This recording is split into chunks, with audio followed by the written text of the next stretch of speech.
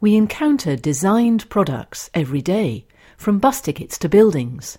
We travel on, wear, and even eat products that have been designed. What is it like to be a designer? What are the design processes that generate products?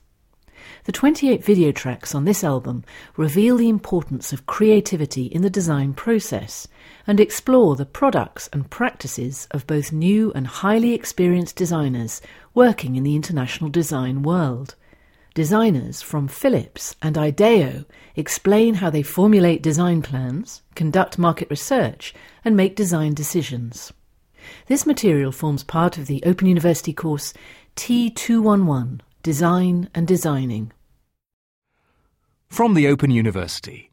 For more information, go to www.open.ac.uk/use.